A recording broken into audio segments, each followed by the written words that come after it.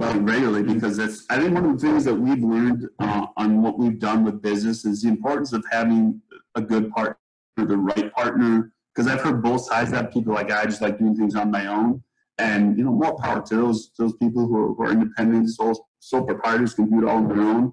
But I think one of the things I've really had as a benefit with Casey is, if I'm dragging behind on something, he's there to pick me up. If he's dragging behind or struggling with something, I'm there to pick him up. And we really feed off of each other's energy. And I really, that's helped propel us into that launching point to where we are today, is just being there for each other, picking each other up, pushing each other, not letting each other just quit.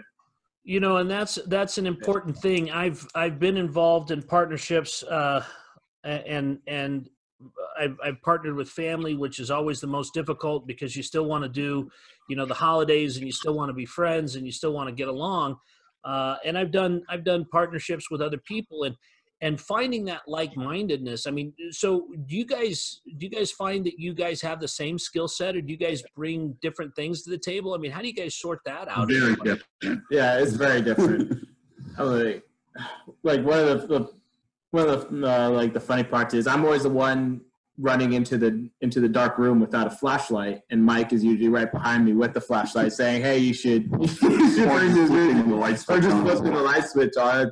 I've always been the head first, let's just go. I'm sure the turbulence will end at some point. So you're the one that they need the safety net for, and Mike is that safety net.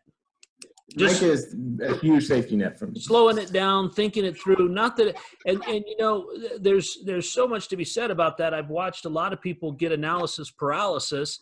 They've been sitting on the sidelines waiting for the market to crash since 2013, 2014. Right. Still waiting for that decrease when they could have been making money all the time. And the reality is, in real estate, you make money going up, you make money coming down. It's just about being positioned to take advantage of opportunities.